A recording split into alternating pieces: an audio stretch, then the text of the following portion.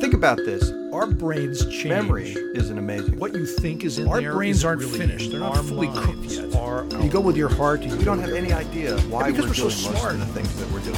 But here's the deal. It turns out honesty is the best policy, despite the fact that people don't believe it. I'm Art Markman. I'm Bob Duke. I'm Jack Anderson in for Rebecca McEnroy, and this is Two Guys on Your Head. Today, honesty and happiness.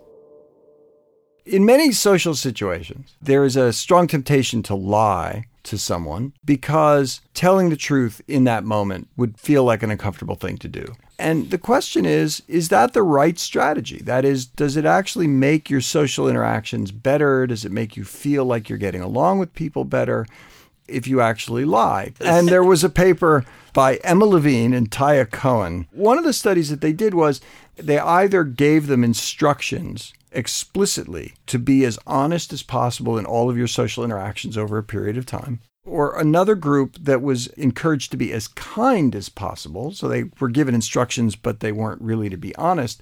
And then a third group that was just told, pay attention to what you're doing when you interact. And then later, they got people to rate how close they felt their interactions were in this period, how effective they were.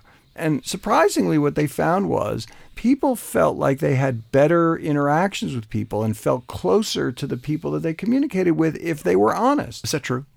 No, I'm just making that up, as always. They took another group of people and asked them to predict what would happen in these situations. And the people who were asked to predict actually thought that being honest would make things worse, when actually it makes things better. Honest is one condition, and the other one is being kind, as if the kind thing to do is to not tell people how terrible they really are.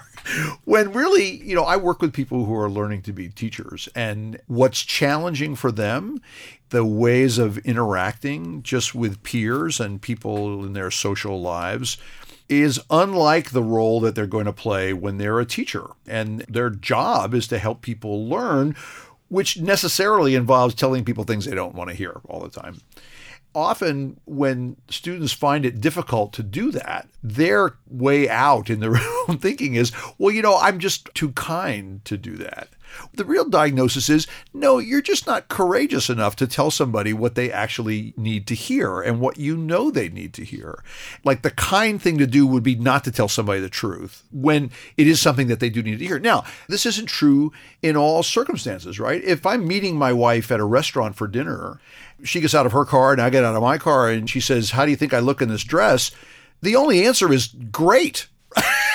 Right? Because what's going to happen now? I'm going to say, well, actually, it's not very flattering, and she's going to sit through dinner with that in her head. Why would I do that? Right?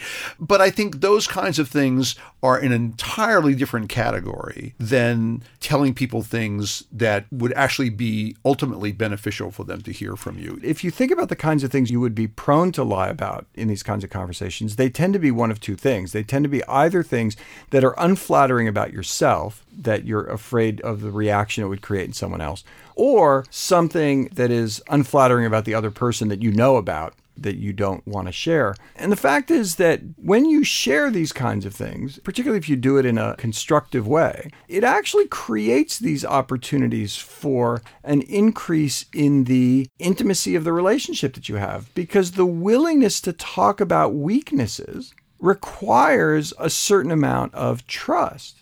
And part of the way that you demonstrate that trust is to talk about things that are true. And of course, another piece to that is to follow through on things that you say you've done. That is to actually be truthful, not just about information that you're stating in the moment, but also truthful about your intentions. Sure. There's an interesting essay that was written by a Princeton philosopher named Harry Frankfurt. And the title of his essay was on bullshit. Frankfurt's position is actually BS is worse than lying, because to lie, you actually have to have enough respect for the truth to know what the truth is and then say the opposite. But BS, I don't know, you just say stuff and maybe it's true, but maybe it's not. And it's a whole different category of human interaction that's different from lying. In one position, you're purposefully trying to deceive somebody about something that you know is the opposite of what you're saying. And in the other one, you just want to advantage yourself. So you just say something because you think, well, that would be good if that person thought that. And like I said, it might be true, but the fact that it might not be doesn't matter to you because right now it's advantageous to say that. I think it's important, though, to distinguish between lying and bullshit because there are people who say things that aren't true, but when they're saying them, they don't really know whether they're true or not. They just say them. It's certainly lazier, right? I mean, because you don't even have to bother to learn. Right.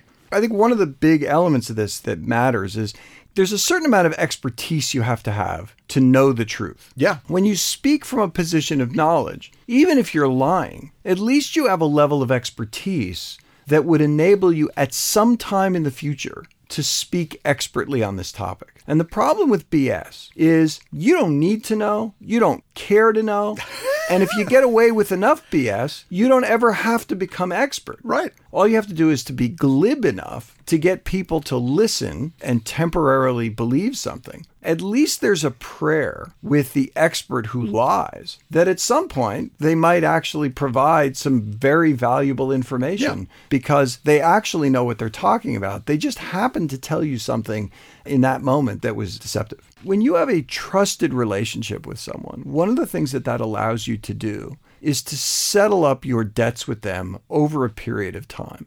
You give people time to do what they say they're going to do. You trust that if someone says they're going to do something, you don't need to be paying attention every moment because it'll happen.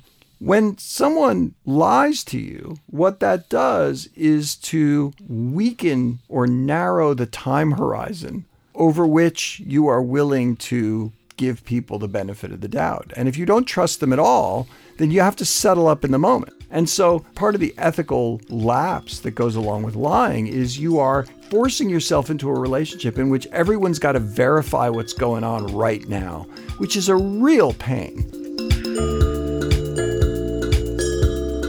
Next week, we'll talk about exercise and sleep with Dr. Art Markman and Dr. Bob Duke. You can listen back to this show or any of our archive shows at KUT.org and subscribe to the podcast and never miss an episode in iTunes or wherever you get your podcasts. Our engineers are David Alvarez, Jake Perlman, and Michael Crawford. I'm Jack Anderson in for Rebecca McEnroy, and I co-produce Two Guys on Your Head at KUT Radio in Austin, Texas.